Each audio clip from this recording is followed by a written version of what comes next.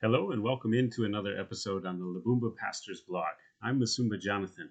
Today's lesson continues our study of the Gospel of John. The title of the lesson is John 19, A Responsible Man. And our text to begin is John 19, verses 23 to verse 27. We read there, "When the soldiers had crucified Jesus, they took his garments and divided them into 4 parts, one part for each soldier. Also his tunic. But the tunic was seamless, woven in one piece from top to bottom. So they said to one another, 'Let us not tear it, but cast lots for it, to see whose it shall be.' This was to fulfill the scripture which says, 'They divided my garments among them, and for my clothing they cast lots.' So the soldiers did these things. But standing by the cross of Jesus were his mother and his mother's sister, Mary the wife of Clopas, and Mary Magdalene. When Jesus saw his mother and the disciple whom he loved standing nearby, he said to his mother, 'Woman, behold your son.' Then he said to the disciple, 'Behold your mother.' And from that hour, the disciple took her to his own home." The first part of this section explains how Jesus fulfilled prophecy about himself through the clothes he chose to wear. In Psalm 22, we read this, Psalm 22, verse 18. It says, "They divide my garments among them, and for my clothing they cast lots." The clothes of the executed were given over to the executioners.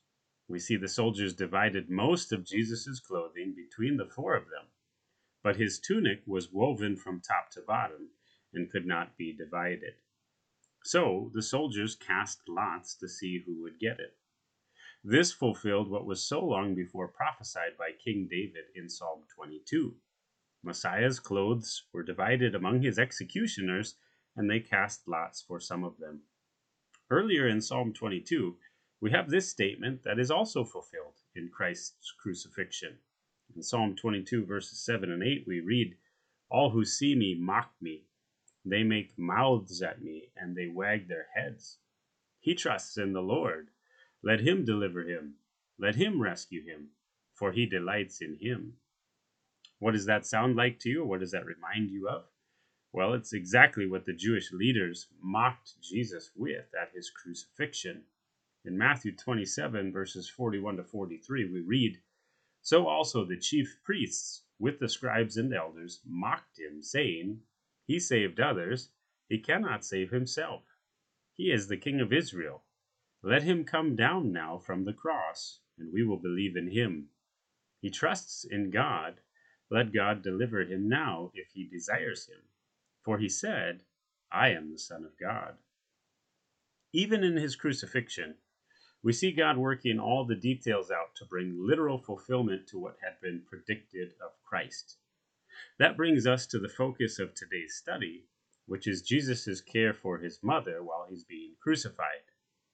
The last mention of Jesus' parent Joseph occurs when Jesus was a boy and gets left behind in Jerusalem.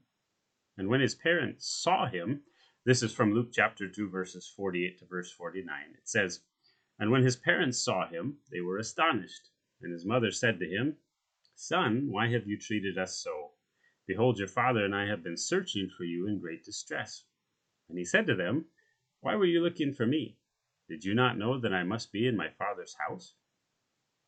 When the people of Nazareth reject Jesus, so that's his hometown, they don't speak of Joseph, but they speak about Mary and Jesus' siblings being present with them.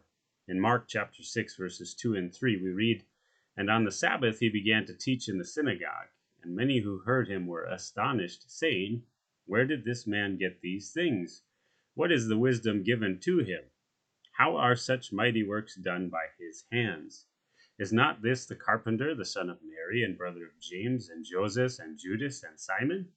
And are not his sisters here with us?' And they took offense at him." This strongly suggests Joseph must have died earlier in Jesus' life because he's not present here. As the oldest son, Jesus was then responsible for the care of his mother. But now he's being killed. He's in the midst of being crucified. In one of his very last statements before his death, Jesus makes provision for his mother to fulfill his responsibility towards her. The disciple we've already identified in this gospel as John was standing near to Mary. Jesus tells his mother that from now on she is to consider John as her son. Then he tells John from now on he is to consider Mary as his own mother. The intent of this is clearly explained in the next statement, where we're told, from that hour the disciple took her to his own home. So we see John became responsible for taking care of and providing for Mary, Jesus' mother. This is a remarkable demonstration of the extent to which God holds people accountable for the responsibilities he has given them. God says this to believing men in 1 Timothy chapter 5 verse 8. But if anyone does not provide for his relatives, and especially for members of his household, he has denied the faith and is worse than an unbeliever. That's a serious charge, is it not? If you fail to provide for the people God has entrusted to you, you are called worse than an unbeliever. You know, culturally in Uganda, one of the important things about being a man is fathering many children, especially sons. This, of course, traditionally was done with several different women.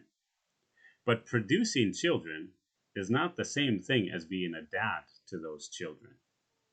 God says you are under his judgment if you fail your responsibilities to provide for those he has entrusted to you.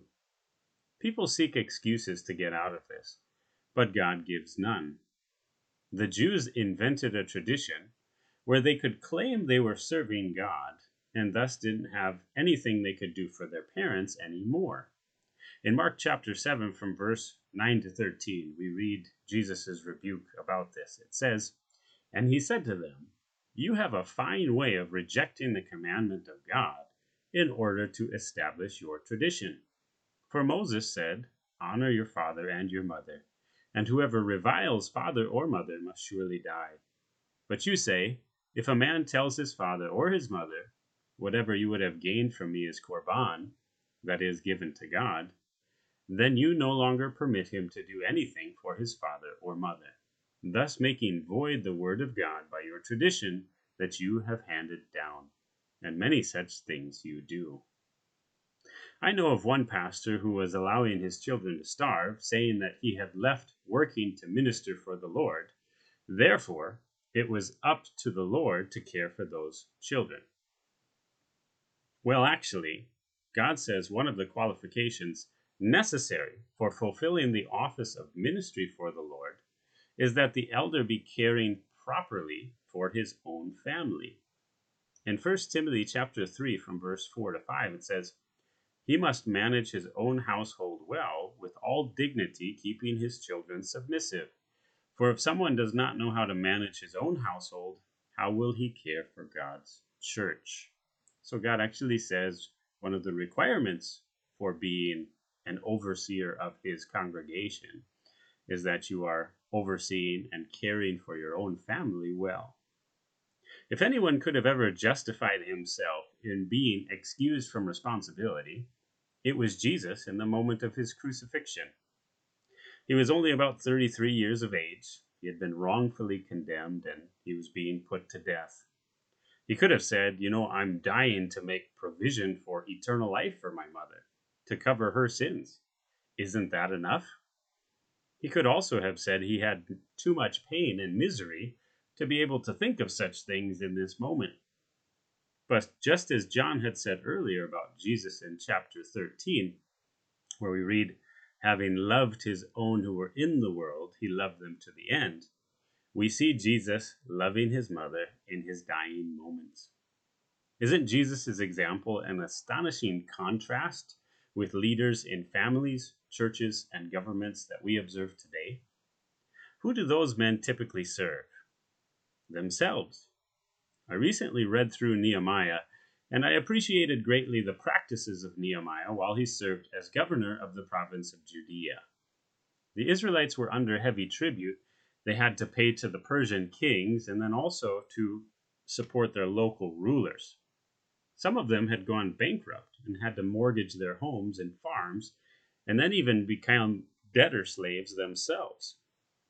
Nehemiah chapter 5, from verse 6 to verse 13, describes this. It says, I was very angry when I heard their outcry and these words. I took counsel with myself, and I brought charges against the nobles and the officials. I said to them, you are exacting interest each from his brother. And I held a great assembly against them, and said to them, we, as far as we are able, have bought back our Jewish brothers who have been sold to the nations. But you even sell your brothers, that they may be sold to us. They were silent and could not find a word to say. So I said, the thing that you are doing is not good. Ought you not to walk in the fear of our God to prevent the taunts of the nations, our enemies? Moreover, I and my brothers and my servants are lending them money and grain. Let us abandon this exacting of interest. Return to them this very day their fields, their vineyards, their olive orchards, and their houses, and the percentage of money, grain, wine, and oil that you have been exacting from them. Then they said, we will restore these and require nothing from them. We will do as you say. And I called the priests and made them swear to do as they had promised. I also shook out the fold of my garment and said, so may God shake out every man from his house and from his labor who does not keep his promise. So may he be shaken out and emptied. And all the assembly said, Amen, and praised the Lord. And the people did as they had promised. We see here that some prominent Jews had taken advantage of their poor brethren and were unlawfully exacting interest from them for money they had borrowed. The good people of Israel had used their own money to buy their countrymen out of slavery from the various places they'd been sent into captivity. But here in their own land, with the rebuilding of Jerusalem, some of the leaders were wickedly practicing taking advantage of their people and causing their poverty and slavery. Nehemiah confronted this, and then he set this example for how leaders ought to lead. This is from chapter 5 again, from verse 14 to verse 19. It says, Moreover, from the time that I was appointed to be their governor in the land of Judah, from the 20th year to the 32nd year of Artaxerxes the king, 12 years, neither I nor my brothers ate the food allowance of the governor. The former governors who were before me laid heavy burdens on the people, and took from them for their daily ration 40 shekels of silver. Even their servants lorded it over the people. But I did not do so, because of the fear of God. I also persevered in the work on this wall, and we acquired no land, and all my servants were gathered there for the work. Moreover, there were at my table 150 men, Jews and officials, besides those who came to us from the nations that were around us. Now what was prepared at my expense for each day was 1 ox, and 6 choice sheep, and birds, and every 10 days all kinds of wine in abundance. Yet for all this I did not demand the food allowance of the governor, because the service was too heavy on this people. Remember for my good, O my God, all that I have done for this people. Because the people were struggling already, Nehemiah would not even accept the salary he was owed as governor of the land that the people were supposed to contribute to him. Beyond this, from his own resources, he provided for the needs of 150 men and officials every day in Jerusalem, so they also would not be a burden to the people. What was Nehemiah's motivation? Why did he do these things? Because he wanted to serve the Lord and his people. He had compassion on the people's circumstances. Rather than using his position to enrich himself, he actually became poorer to serve the people. This is how responsible men behave. You suffer loss to fulfill responsibility. You don't justify abdicating responsibilities because of difficult circumstances. Jesus shows us that. So men, how are we doing in this area?